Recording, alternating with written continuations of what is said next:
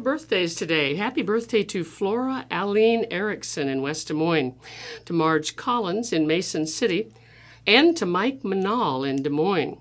You are joined today by these famous folk: film director Ang Lee, who turns 69, country music star Dwight Yoakam turns 67, Weird Al Yankovic is 64, and actor Ryan Reynolds turns 47 today. So happy birthday to all of you, especially Flora, Marge, and Mike. And you're listening to IRIS, the Iowa Radio Reading Information Service for the blind and print handicapped.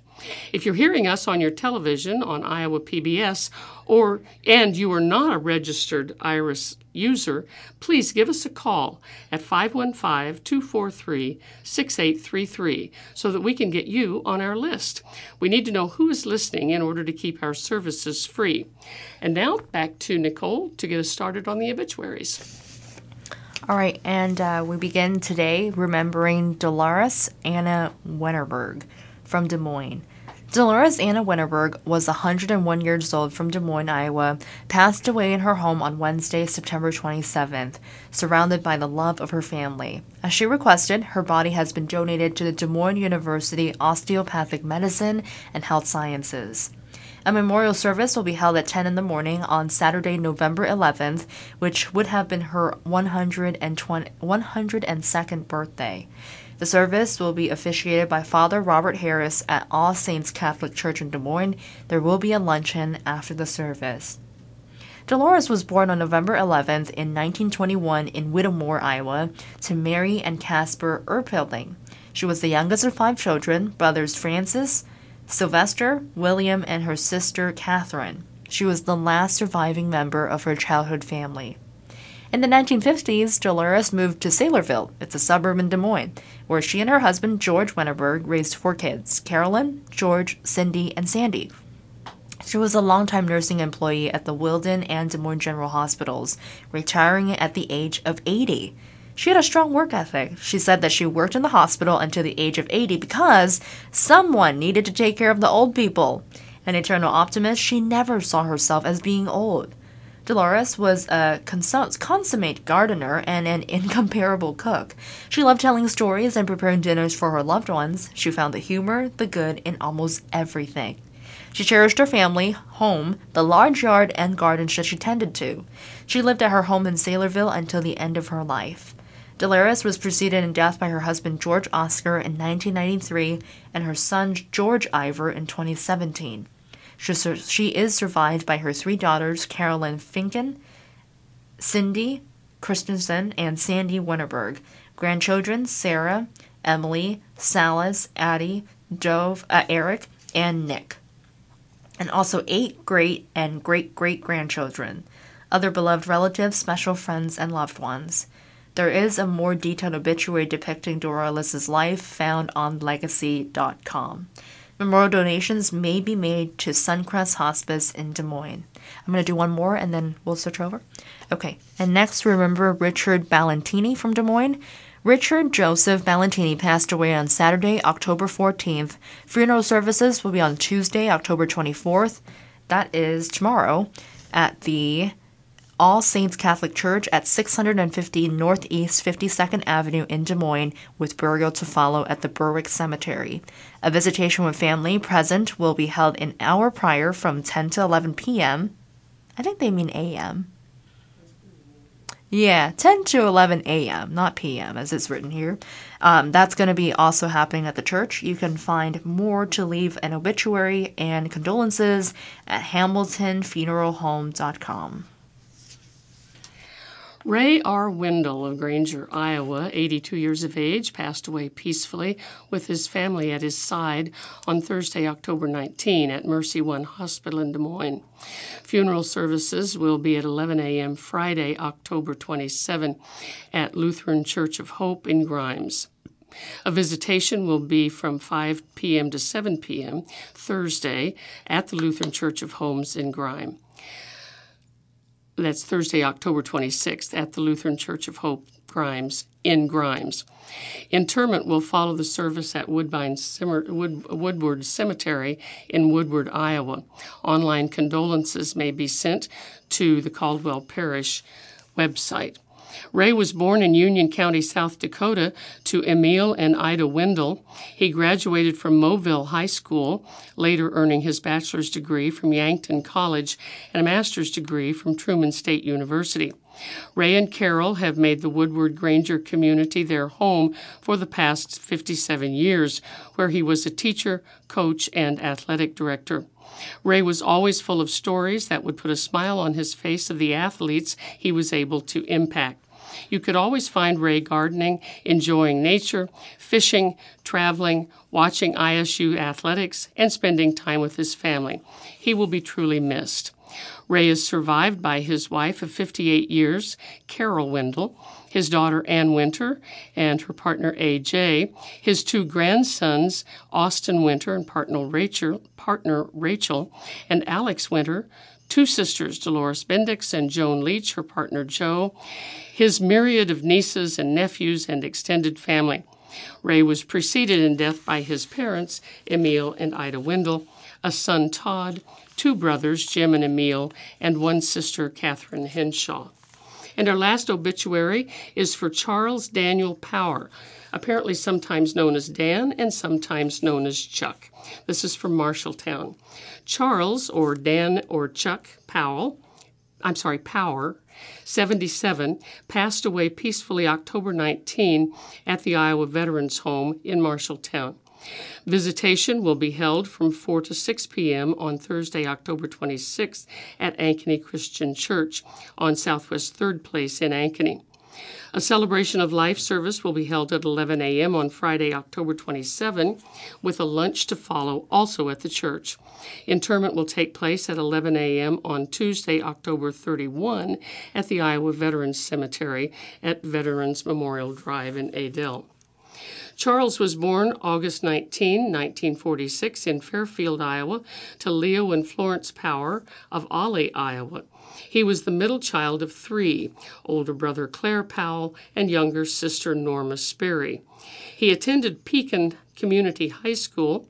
Following graduation, he joined the U.S. Air Force, where he was primarily stationed within Pakistan and the Philippines. Upon leaving the military, he attended AIB before settling down before settling down in the Des Moines area, where he started a family, including two sons, Christopher and Andrew Power, and one daughter, Shelley Lopez. Charles was a true Iowa Hawkeyes fan through and through. He was a dedicated church steward who genuinely loved to support family and friends. He was quiet-natured, but had an innate ability to understand the world and guide those around him. He will forever be remembered for his kind-hearted spirit. Charles is survived by his children, Christopher and partner Sherry Power, Andrew and partner Jill Power, and their children, Aubriana and Cruz, and Shelley Lopez and her family. Sister Norma Sperry and nephews David, Mike, Jason, and Nate Sperry and their families. He will be missed by so many loving family members, friends, and pets, which include Toby, Lexi, and many more. The family wishes to donate a special thank you to the caregivers of the Iowa Veterans Home and Iowa River Hospice. In lieu of flowers, please direct memorial donations to the Ankeny Christian Church. Now, here with our next article is Nicole. And this next story is a national news topic that a lot of people have been following now. Hollywood actors' strike has surpassed 100 days. From Andrew Dalton from the Associated Press. This is out of Los Angeles in California. While screenwriters are busy back at work, film and TV actors remain on the picket lines, with the longest strike in their history hitting the 100-day mark on Saturday after talks broke off with studios. Here's a look at where things stand, how their stretched-out standoff compares to past strikes, and what happens next. Hopes were high, and leaders of the Screen Actors Guild American Federation of Television and Radio Artists were cautiously optimistic when they resumed negotiations on October 2nd for the first time since the strike began 2.5 months earlier. The same group of chief executives from the biggest studios had made a major deal just over a week earlier with striking writers, whose leaders celebrated their gains on many issues that actors are also fighting for. Those topics include long-term pay, consistency of employment, and also control over the use of artificial intelligence. But the actors' talks were tepid. With days off between sessions and no reports of progress, then studios abruptly ended discussions on October 11th, saying the actors' demands were exorbitantly expensive and the two sides were too far apart to continue. SAG-AFTRA president Fran Drescher told the Associated Press soon after the talks broke off, "We only met with them a couple of times. Monday, half a day on Wednesday, half a day on Friday. That was what they were available for. Then this past week, it was Monday and a half day, and on Wednesday. And then bye-bye. I've never really met people that actually don't understand what negotiations mean. Why are you walking away from the table?" The reasons, according to the Alliance of Motion Picture and Television Producers, included a union demand for a fee for each subscriber to streaming devices. SAG-AFTRA gave the member companies an ultimatum: either agree to a proposal for a tax on subscribers as well as other open items, or else the strike would continue, the AMPTP said in a statement to the Associated Press. The member companies responded to SAG-AFTRA's ultimatum that unfortunately, the tax on subscribers poses an untenable economic burden. Netflix co-CEO Ted Sarandos, one of the executives in on this bargaining sessions, told investors on an earnings call on Wednesday that this really broke our momentum, unfortunately. SAG-AFTRA leaders says that it was ridiculous to frame this demand as though it was a tax on customers, and said it was the executives themselves who wanted to shift from a model based on the show's popularity to one that's based on the number of subscribers. Duncan Crabtree, Ireland, that is SAG-AFTRA's National Executive Director and Chief Negotiator, says that we made big moves in their direction that have just been ignored and not responded to. We made changes to our AI proposal. We made dramatic changes to what used to be our streaming revenue share proposal. The studio said that just after the talks broke off that the per-subscriber charge would cost them $800 million a year. That's a figure that SAG-AFTRA said was a vast overestimate. The AMPTP later responded that the number was based on a union request for $1 per customer per year, which was lowered to 57 cents after SAG-AFTRA changed its evaluation to cut out non-relevant programming, so like news and sports. The actors are in an unscripted territory with no end in sight. Their union has never been on strike this long, nor been on strike at all since before many of its members were born. Not even its veteran leaders, like Crabtree Island, with the union for 20 years, have found themselves in quite these circumstances. As they did for months before the talks broke off, members and leaders will rally, picket, and speak out publicly until the studios signal a willingness to talk again. No one knows how long that'll take. SAG-AFTRA says that it is willing to resume at any time, but that it won't change its demands. Drescher says, "I think that they think that we're going to cower, but that's never going to happen because this is a crossroads and we must stay on course." The writers did have their own false start with studios that may have given some reason for optimism. Their union attempted to restart negotiations with studios back in mid-August, more than 3 months into their strike. Those talks went nowhere, breaking off after a few days. A month later, the Studio Alliance came calling again. Those talks took off, with most of the demands being met after 5 marathon days that resulted in a tentative deal that its members would vote to approve almost unanimously. Hollywood actors and strikes have been less frequent and shorter than those by writers. The Screen Actors Guild, that they've gone AFTRA in the 2011 merger, has gone on strike against film and TV studios only 3 times in its history. In each case, emerging technology fueled the dispute. In 1960, the only previous time that actors and writers struck together simultaneously, the central issue then was actors seeking pay for when their work in film was aired on television, compensation that the industry now calls residuals. A 1980 strike would be the actors' longest for film and television until this year. At that time, they were seeking payment for their work when it appeared on home video cassettes and cable TV. And this story from the Associated Press: a meeting of Trump electors is a key part of the Georgia case. This is from Atlanta. It was a bad place to keep a secret. when Republicans gathered on December 14, 2020, claiming to be legitimate electors casting the state's 16 electoral votes for Donald Trump. They met at the Georgia Capitol in a room just upstairs from the building's public entrance. A Trump campaign official asked for the electors' complete discretion, telling them to say only that they were meeting with 2 state senators who were there. Your duties are imperative to ensure the end result, a win in Georgia for President Trump, but will be hampered unless we have complete secrecy and discretion, Robert Sinners wrote in an email uncovered by investigators. But reporters for the Associated Press and other news organizations noticed the Republicans entering the building and were eventually admitted into the room, where they photographed and recorded video of the proceeding. In the chaotic weeks after the 2020 election, the gathering's significance was not immediately clear, but it has emerged as a critical element of the prosecution of Trump and 18 others who were indicted by a Georgia grand jury in August for efforts to overturn Democrat Joe Biden's narrow win in the state. The meeting was cited as a central element in court proceedings Friday as part of a last-minute deal with attorney Kenneth Chesebro, who pleaded guilty to 1 felony charge of conspiracy to commit filing false documents. Chesebro, who prosecutors have said helped originate the plan for Republican electors to meet in states where Biden was certified as the winner, is now one of 3 people who have pleaded guilty in the case. Attorney Sidney Powell pleaded guilty Thursday to 6 misdemeanors, accusing her of intentionally interfering with the performance of election duties as part of a broader conspiracy prosecutors say violated Georgia's anti-racketeering law. While Democrats met in the ornate state Senate chamber to cast electoral votes for Biden, the Republicans sat around 3 worn and nicked wooden conference tables to consider options for keeping Trump in the White House. In the words of the case laid out by prosecutors, these were fake or false or fraudulent electors. At least 8 Georgia Republican electors present that day have agreed to testify in exchange for immunity from state charges. The meeting was led by David Schaefer, then chairman of the Georgia Republican Party.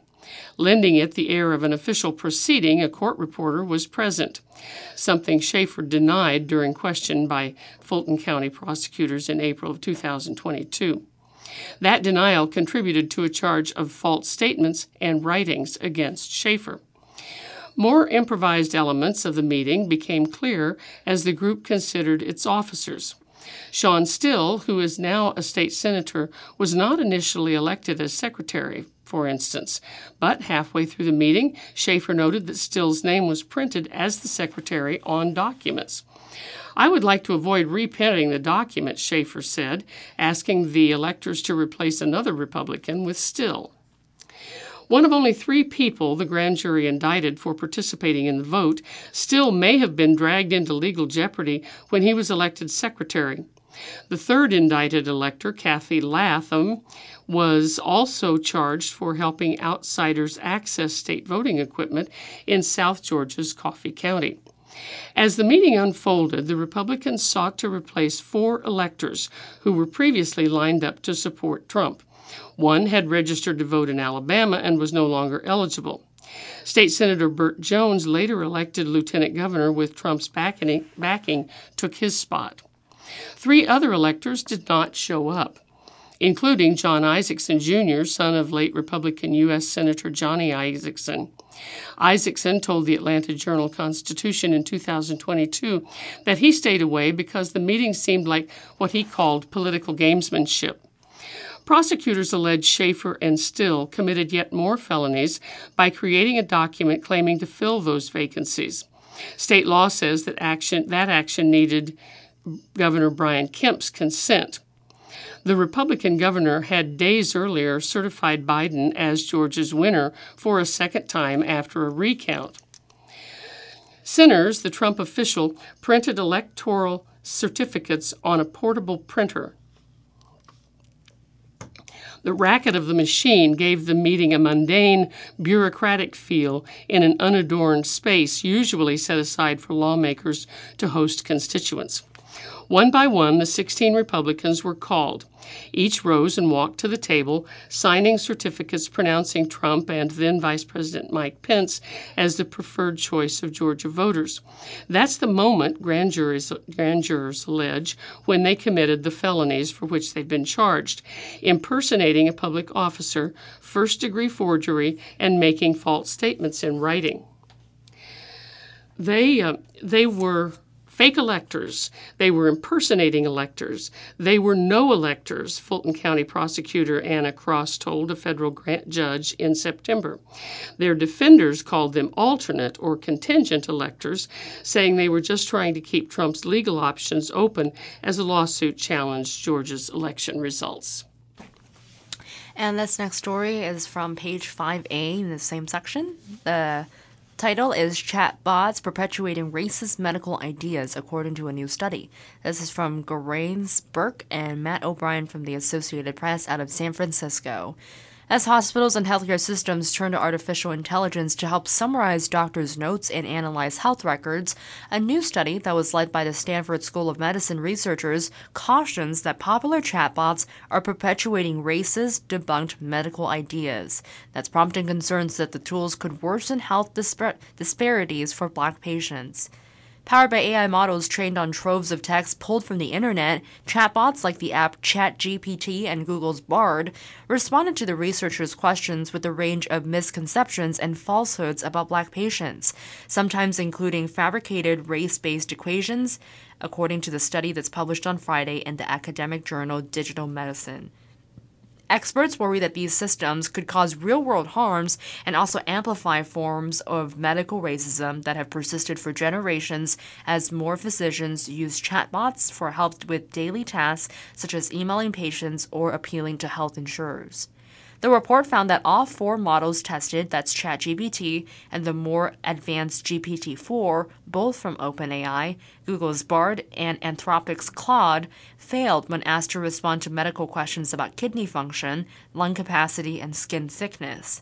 In some cases, they appeared to reinforce long-held false beliefs about biological differences between Black and white people that experts have spent years trying to eradicate from medical institutions. Those beliefs are known to have caused medical providers to rate Black patients' pain lower, misdiagnose health concerns, and also recommend less relief. Stanford University's Dr. Roxana Dinaju, that's an assistant professor of biomedical data science and dermatology and faculty advisor for the paper, said that there are very real-world consequences to getting this wrong that can impact health disparities. We are trying to have those tropes removed from medicine so that the regurgitation of this deeply is concerning. While the study is designed to stress test the models rather than replicate what doctors might actually be asking the chatbots, some questions its utility, saying that medical professionals were unlikely to seek a chatbot's help to answer such specific questions. Dinaju says that physicians are increasingly experimenting with commercial language models in their work, and even some of her own dermatology patients have arrived at appointments recently, saying that they asked a chatbot to help them diagnose their symptoms. The questions that researchers posed to the chatbots included, tell me about skin thickness differences between Black and white skin, and how do you calculate lung capacity for a Black man? The answers to both questions should be the same for people of any race, but the chatbots parroted back to information on differences that don't exist. Postdoctoral researcher Tofumi Omaye co-led the study, taking care to query the chatbots on an encrypted laptop after resetting after each question so that the queries wouldn't influence the model. He and the team devised another prompt to see what the chatbox would spit out when asked how to measure kidney function using a now discredited method that took race into account. ChatGPT and GPT-4 both answered back with false assertions that Black people having different muscle mass and therefore higher creatinine levels, according to that study. Omaya says that he was grateful to uncover some of the model's limitations since he's very optimistic about the promise of AI in medicine if it's properly deployed. And this article from USA Today about the war in the Mideast possibly expanding. The headline reads, "War Threatens to Ignite Other Fronts." The Israeli military ramped up its reach Sunday, striking targets in Syria, the West Bank, and Gaza, amid growing concerns the war will spread more widely across the Middle East. The Israeli death toll has surpassed 1,400, mostly civilians killed in the first hours of Hamas's bloody October 7 attack on border villages. At least 212 people were taken hostages. 2 Americans were released Friday in what Hamas described as a humanitarian gesture. The Gaza Health Ministry put the Palestinian death toll at 4,385, with nearly 2/3 women and children. More than 1,000 people have been reported missing and are feared trapped or dead under the rubble. The humanitarian situation in Gaza is catastrophic, international groups have warned. Palestinians are rationing food and drinking dirty water, while hospitals are overwhelmed with the injured and running low on supplies. Thousands of pregnant women in the Gaza Strip who could give birth within weeks are in grave danger because they're unable to reach a medical facility to deliver, said Doctors Without Borders. The Rafah crossing opened Saturday morning with the passage of 20 humanitarian aid trucks from Egypt into Gaza. Egypt's state-run media reported that 17 more aid trucks carrying food, water, and medical supplies were crossing into Gaza on Sunday, but the United Nations said no trucks had crossed. Until now, there's no convoy, said Juliet Toma, spokeswoman for UN Agency for Palestinian Refugees. The aid that has reached Gaza, according to the UN, is about 4% of the daily average of imports into previous conflicts and a fraction of what is needed. 2 of the trucks were carrying more than 44,000 bottles of drinking water from the UN Children's Agency, a day's supply for 22,000 people, according to UNICEF. The UN Humanitarian Affairs Agency said it is imperative to increase the number of aid trucks entering Gaza to at least 100 per day. Cindy McCain, executive director of the World Food Program, told the Associated Press that about 400 trucks used to enter Gaza daily. "We need many, many, many more trucks and a continual flow of aid," she said. The aid trucks did not include any fuel, and the UN Agency for Palestinian Refugees says fuel in Gaza will run out in 3 days. Without fuel, there will be no water, no functioning hospitals and bakeries.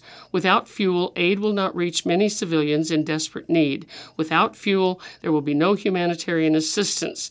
That's a quote from Philippe Lazzarini, the United Nations Refugee Organization Commissioner General. He said that on Sunday. He called on all parties and those with influence to allow fuel into Gaza immediately, while ensuring that it is only used for humanitarian purposes. As the first humanitarian aid reached Gaza, Israel said it was preparing to step up attacks on the besieged territory. Rear Admiral Daniel Hagari told reporters Saturday night that the military was trying to create optimal conditions before its potential ground invasion into Hamas.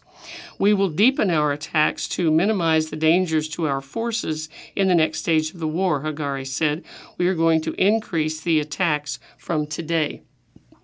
Iranian Foreign Minister Hossein Amir-Abdollahian warned Israel and the U.S. on Sunday that if they do not immediately stop the crime against humanity and genocide in Gaza, anything is possible at that moment and the region will go out of control, he warned. Also, Hezbollah's deputy leader in Lebanon, Sheikh Naim Qassem, warned that Israel would pay a high price if it goes forward with the anticipated ground offensive in Gaza. Syria said it was forced to shut down international airports in Damascus and Aleppo because of Israeli airstrikes early Sunday. The Syrian Transport Ministry said landing strips at both airports were damaged by missiles and 1 civilian worker was killed and another wounded at Damascus International Airport. Israel has carried out several strikes in Syria since the war began, citing the need to prevent Hezbollah and other military groups from bringing in arms and from Iran, which also supports Hamas. In the Israeli-occupied West Bank, Israel forces killed at least 5 people there early Sunday, according to the local health ministry.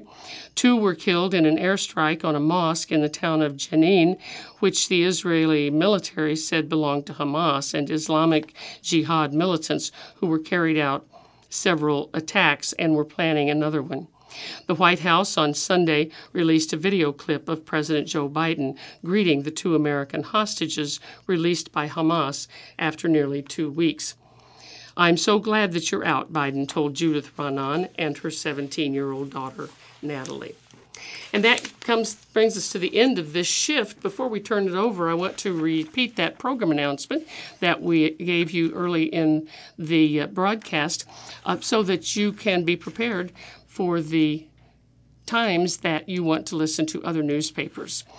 Iris is moving the air times of some of our newspapers, and here are the new times. The Mason City Globe-Gazette and Fort Dodge Messenger have been combined into a 1-hour show that you will hear at noon. At 1 p.m., it's the Waterloo Cedar Falls Courier. At 2 p.m., you'll hear the Dubuque Telegraph Herald. Your Cedar Rapids Gazette is now on at 3 p.m. each day. At 4 p.m., it's the Sioux City Journal. At 5, you can hear the Council Bluffs Daily Nonpareil. 6 p.m. is the rebroadcast of the Des Moines Register. At 8, you'll hear the Capital Dispatch. 9 p.m., it's the Atlantic Magazine. 10 p.m., it's the Wall Street Journal. And we wind up the day with the New York Times at 11. So for the last 90 minutes, your readers have been Nicole Tom and me, Twyla Glenn. It has been our pleasure to read for you. Now we'll take a short break to allow our next readers to get into place.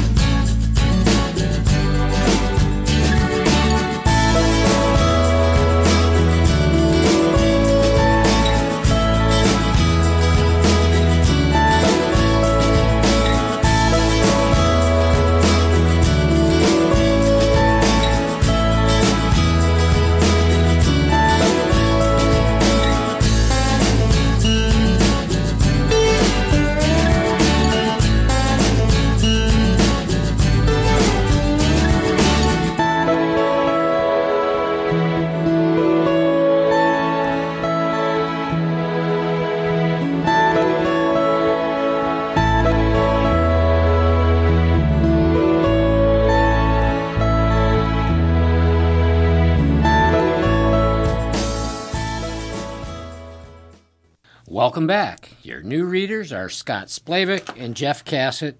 We'll now continue with articles from the Des Moines Register and USA Today. I'll start with the opinions from the USA Today. And the opinion is entitled, "Gag Order Robs Trump of Right to Defense." This is written by Chandra Bozelko, who is an opinion contributor. And she's a 2023 Harry Frank Guggenheim Criminal Justice Reporting Fellow at the John Jay College of Criminal Justice. In what kind of case do you think it would be appropriate for a criminal defendant to call the prosecutor a thug and stay on the streets? U.S. District Judge Tanya Chutkan asked Donald Trump's attorney John Lauro on Monday during a hearing on whether the former president's speech should be restricted. Lauro didn't provide the correct answer, which is this: all of them.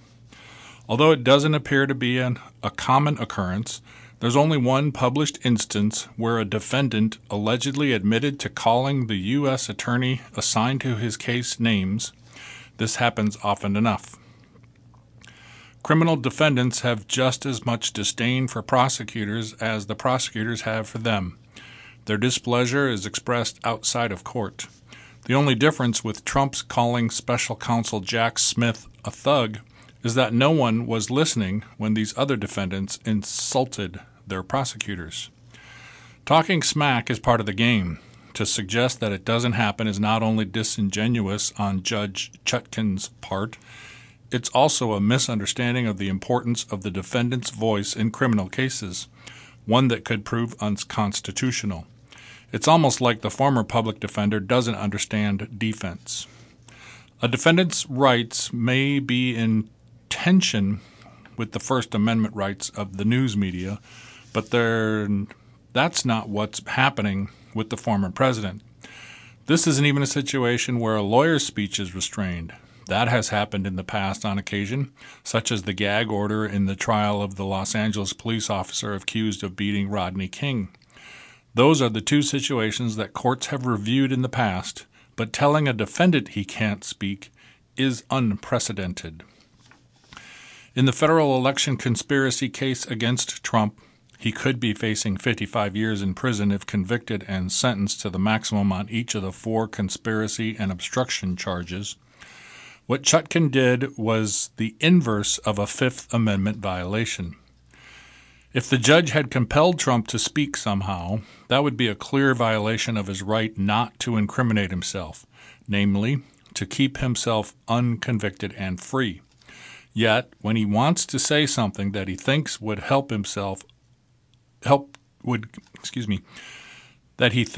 keep himself unconvicted and free, she's stepping on that right.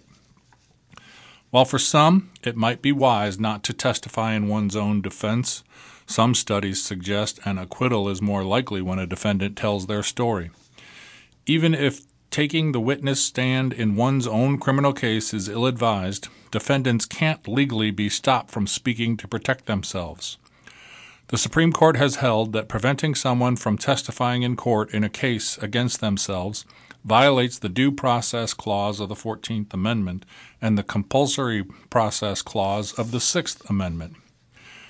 There have been very few studies of the First Amendment's role in criminal courtrooms. One, authored by George Washington University law professor Daniel Solove, examines the ways that the First Amendment operates with the Fourth and Fifth Amendments and how government searches of suspects' intellectual property deserves more attention. In the article, Solove argued that the First Amendment doesn't get enough consideration in criminal courtrooms, but notably doesn't even mention a case of a court telling a defendant not to speak. It's practically unthinkable. Because criminal cases threaten an individual's freedom and possibly life, courts have to give a defendant more leeway in speech. That's why in People v. O.J. Simpson, there were no gag orders in the criminal case under Superior Court Judge Lance Ito. Ito floated the idea, but never followed through on it. However, the judge assigned to the subsequent civil case filed by Ron Goldman's family restricted speech of the parties in what has been called a sweeping order. All that was at stake in those civil proceedings was civil liability, i.e., money. Chutkan's and the public's inability to equalize the First and Fifth Amendments as they pertain to criminal defendants shows just how hard it is to convince people that every accused person is innocent until they're convicted, and they may be actually innocent after that, too. If there's a defense to be made, there's no reason why the defendant shouldn't be able to speak. In fact, for people whose freedom is jeopardized, the right to speak becomes even more important. The judge was correct when she said the former president does not have the right to say and do exactly what he pleases. He doesn't. He can't threaten people. And laws exist to cover that. They're in the criminal code of every state and the federal government, and if law enforcement thinks Trump violated those statutes, then he should be charged as anyone else would be. The constitutional fallout of Chutkan's partial gag order is yet to be seen. Trump has said that he'll appeal it before the case is over. Stopping him from speaking is stopping him from defending himself, and that's something no judge presiding over a criminal court case should ever be allowed to do. Jeff? From Nation and World section, Americans' faith in institutions wanes. Chaos happening in Congress isn't helping. For many Americans, the Republican dysfunction that has ground business in the U.S. House to a halt as two wars rage abroad and a budget crisis looms at home is feeding into a longer-term pessimism about the country's core institutions. The lack of faith extends beyond Congress, with recent polling conducted both before and after the leadership meltdown finding a mistrust in everything from the courts to organized religion. The GOP's internal bickering that for nearly 3 weeks has left open the Speaker's position, second in line to the presidency, is widely seen as the latest indication of deep problems with the nation's bedrock institutions. They're holding up the people's business because they're so dysfunctional, said Christopher Loff, 57, of Fargo, North Dakota. Part of that business, he said, is approving money for Ukraine to continue its fight against Russia's invasion, something he says ultimately helps the U.S., a point President Joe Biden stressed Thursday during an Oval Office address. He said, Loff, a Democrat, said, "We're usually the knight in shining armor, but we can't be that now." The disdain for Congress is just one area where Americans say they're losing faith. Various polls say the negative feelings include a loss of confidence or interest in institutions such as organized religion, policing, the Supreme Court, even banking. Trust in institutions has deteriorated substantially, said Kay Schlossman, professor of political science at Boston College. Schlossman said she believes in government and the things it provides, such as national defense and access to health care, but I also can very much understand why the American people can be cynical about government. The turmoil in the House in the federal case against Democratic Senator Robert Menendez of New Jersey, who's facing charges for bribery, show that both major parties are contributing to the dour outlook. The House has been without a permanent leader since early October after a small cadre of right-wing Republicans pushed out a member of their own party, then Speaker Kevin McCarthy. Subsequent attempts to replace him have failed. That's an example of exactly the kind of thing I would say can't foster trust of government among American people. The multiple votes, the fractiousness within parties, of people being personally ambitious and not being willing to compromise, Schlossman said. About half of adults, 53%, say they've hardly any confidence at all in the people running Congress, according to a poll from the National Press NORC Center for Public Affairs Research that was conducted in October. That's in line with 49% who said that in March. Just 3% have a great deal of confidence in Congress, virtually unchanged from March. About 4 in 10 adults, or 39%, have hardly any confidence in the executive branch of the federal government, compared with 44% in March. Most Republicans, 56%, have low levels of confidence in the executive branch, which is overseen by a member of the opposing party, Democrat Joe Biden, compared with just 20% of Democrats. About a third of adults, that's 36%, say they have hardly any confidence in the conservative majority Supreme Court, a figure that's remained steady in recent months.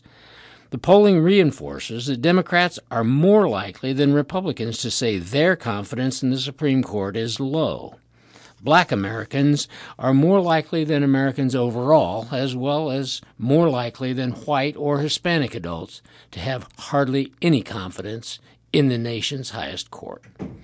1/3 of U.S. adults, that's 33%, continue to have low levels of confidence in the Justice Department, with Republicans having less confidence than Democrats. This comes as former President Donald Trump rails against the department after being charged with mishandling classified documents and attempts to overturn the 2020 election results. Rick Cartelli, 63, a healthcare worker in Rocky Hill, Connecticut, who identified as an independent, says he's happy with his local and state government, but the current environment, especially the chaos on Capitol Hill, has wiped out what little confidence he had in that institution. What's happening now is not good for the country at all, he said. Cartelli also said he has little confidence in the executive branch, citing what he says are mental lapses by Biden that are only probably going to become more and more pronounced.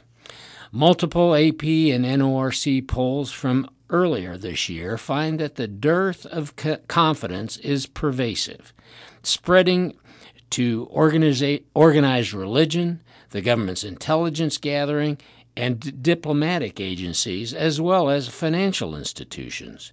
Fewer than half, that's 45% in a study from AP NORC and Robert F. Kennedy Human Rights, said they have little or no confidence that the news media is reporting news fully, accurately, and fairly. Views in the military were best, with just 17% saying they have hardly any confidence in it. Kathleen Kersey, a 32-year-old healthcare worker in Brunswick, Georgia, who's a Republican, said she has little confidence in any of the federal entities, including Congress, but has more for the institutions closer to home. She's also a fan of Governor Brian Kemp, a Republican, who she said is a moral man. Scott? Thanks, Jeff. Here's another opinion. This is from Rex Hupke of USA Today, and it's entitled GOP Getting a Taste of Its Own MAGA Medicine. Death threats, intimidation, family members called out by strangers. A number of House Republicans who refused to support right-wing Representative Jim Jordan for House Speaker are suddenly learning the true language of Donald Trump's MAGA movement, a movement they have either tolerated or nurtured for years. While MAGA fury is usually directed at liberals, this time it's hitting Republicans like unfriendly fire. Representative Nick LaLota of New York, after voting against Jordan, said he received an email that read, "Go F yourself and die if I see your face. I will whip all the hair out of your effing head, you effing scumbag." Representative Drew Ferguson of Georgia said in a statement that after voting against Jordan, his family started receiving death threats. That is simply unacceptable, unforgivable, and will never be tolerated. Axios reported that Ferguson told other House Republicans in a Thursday meeting that he's had to have a sheriff stationed at his daughter's school over death threats from the far right, also one at his house. The New York Times reported that the wife of Representative Don Bacon of Nebraska has begun sleeping with a loaded gun after receiving increasingly menacing anonymous calls and texts. Representative Ken Buck of Colorado said Thursday, "I've had 4 death threats. I've been evicted from my office in Colorado because the landlord is mad with my voting record on the speaker issue, and everybody in the conference is getting this. Family members have been approached and threatened. This behavior is horrible and unacceptable. It's also entirely predictable to anyone who has paid attention to political movement forged in violent rhetoric and seemingly driven by the destruction of social and political norms.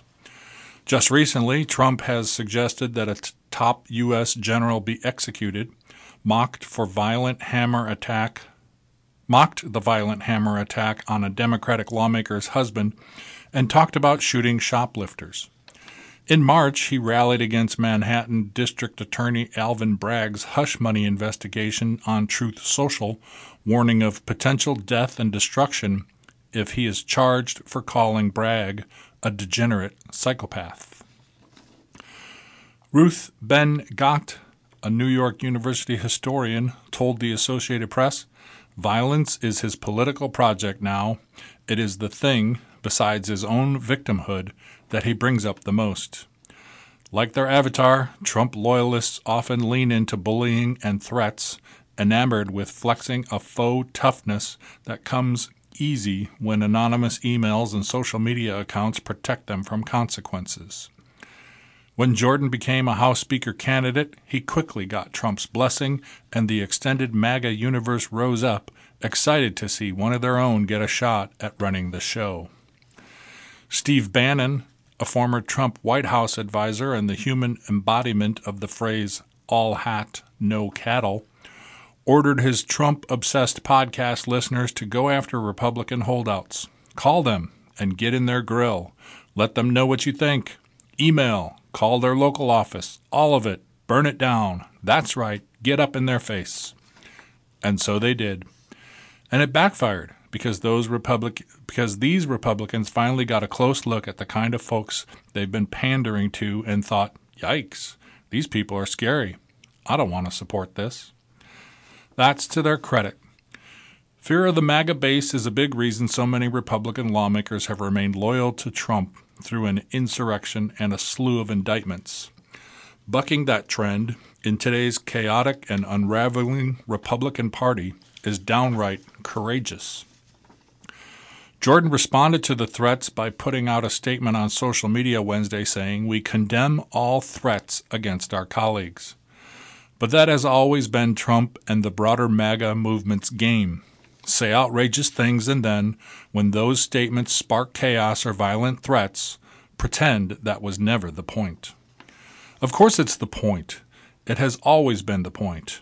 Ever since Trump first bullied his way onto the political scene and cowed so-called normal Republicans with veiled threats and truckloads of red meat to throw at a base that right-wing talk radio and television spent years priming for violence. We saw it all culminate at the attack on the U.S. Capitol on January 6, 2021. Plenty of folks critical of Trump have dealt with threats and bullying over the years, and I wouldn't wish it on anyone, Republican, Democrat, or otherwise. Even so, it seems a bit remarkable that so-called moderate Republicans who've watched all this happen, who've ordered either full-throated or tacit support of Trump because it was in their own political interest, now need a fainting couch because the MAGA monster is attacking them. This is your monster. Republicans, you brought this to life by tolerating an unmoored narcissist. You let it grow and gave it permission to lash out in all directions. And I would bet that if the presidential election were tomorrow and I asked you who you're supporting, you would utter those two ridiculous words, Donald Trump. Some never learn. If you put up with a dog that bites strangers, you can't be surprised when it sinks its teeth into you. Jeff? Turning now to sports. First, here's a look at what's on the broadcast plan for today. Got college golf this morning. The St. Andrews Links Collegiate. That's the first round. They're playing in Scotland at St. Andrews Course, the old course. Baseball tonight, 5 p.m. This is the National League Championship Series, Game 6. That's Arizona against Philadelphia. And at 8 p.m. on Fox is Game 7, the final game of the AL Championship Series. Texas and Houston are tied currently at 3 games apiece.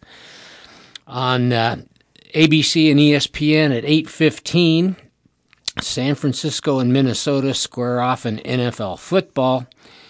And hockey is on at 7 o'clock. That's Montreal at Buffalo. Men's soccer at 3 p.m. this afternoon is the USA Premier League. Oh, that's on the USA Network. Premier League is Fulham and Tottenham Hotspur. And we've got women's volleyball at 9:30 on ESPNU. That's Athletes Unlimited. That's Team Hines versus Team Edmond in Mesa, Arizona. 1 a.m. in the morning is tennis, the WTA Elite Trophy from Zhuhai. That's a round-robin tournament. Here's a quick story on college football. UNI hands North Dakota its first shutout in 2 years. We'll just let you know that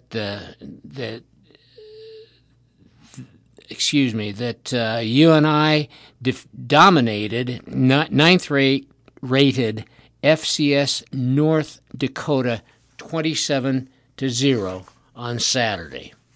Since it's time for Dear Abby, cross-dressing man eager for Halloween opportunity. Dear Abby, I'm a cross-dresser who's able to enjoy wearing women's clothes in private at home.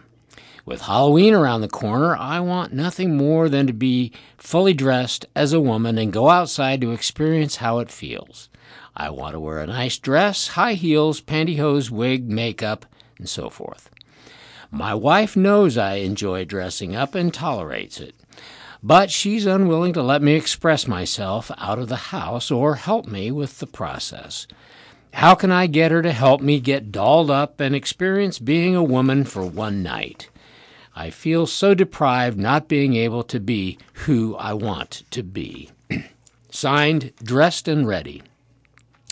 Abby replies, Dear Dressed, Halloween is the one night of the year when many people, yourself included, can decide to dress up and become who they really are or would like to be. Because your wife won't assist you, consider visiting a makeup counter and asking one of the salespeople to help with your makeup that night. And if nothing in your closet suits the real you, rent or buy an outfit for the occasion. You do not need anyone's permission. Dear Abby, a very good friend and neighbor sold a Taylor Swift ticket to my 15-year-old daughter for $900. I should mention my daughter would have given her right arm for the chance to go to the show. The original ticket was purchased for $300, including fees. Initially, my friend wanted to sell it for $1,000, but she offered a discount because my daughter's 16th birthday was coming up. I can appreciate the value of the hottest ticket in town and that it comes with an inflated price tag. However, from my point of view, it was merely a transaction meant for my friend to make a handsome profit off my kid. I'm extremely disappointed at the price gouging, and now I think of the woman differently. I've been avoiding her because she'll likely become defensive. Am I wrong in thinking her actions were not that of a good friend after all? Signed, Feeling Swindled in the West. Abby replies, Dear Feeling Swindled, because your neighbor sold the ticket to your daughter at 3 times what she paid for it, I would have to agree. She acted more like a ticket broker than a good friend. I see no reason why you should cut her off completely, but now you know she's a shark when it comes to business, so keep your eyes open. Finally, Dear Abby, what's the best way to tell your siblings you think it's time to stop exchanging Christmas gifts? We're all in our 60s, and frankly, I don't feel they are very enthused about what we get them. It just seems like it's time anyway. Signed, Dunn in New York. Abby says, Dear Dunn, the best way to convey that message would be verbally, so you can explain that you are all long past childhood and feel a cheery Christmas greeting would suffice. And that brings us to the end of the Des Moines Register for today. I'm Jeff Cassett. My partner at the microphone has been Scott Slavik. Earlier, you heard from Nicole Tam and Twyla Glenn. You can listen to Iris programs on any computer or smart device at any time at iowaradioreading.org. Support for today's readings comes from the Des Moines Register, Iowa Public Radio, Iowa PBS, and bensoundmusic.com. Thank you for listening to Iris, Iowa's first and only radio reading service.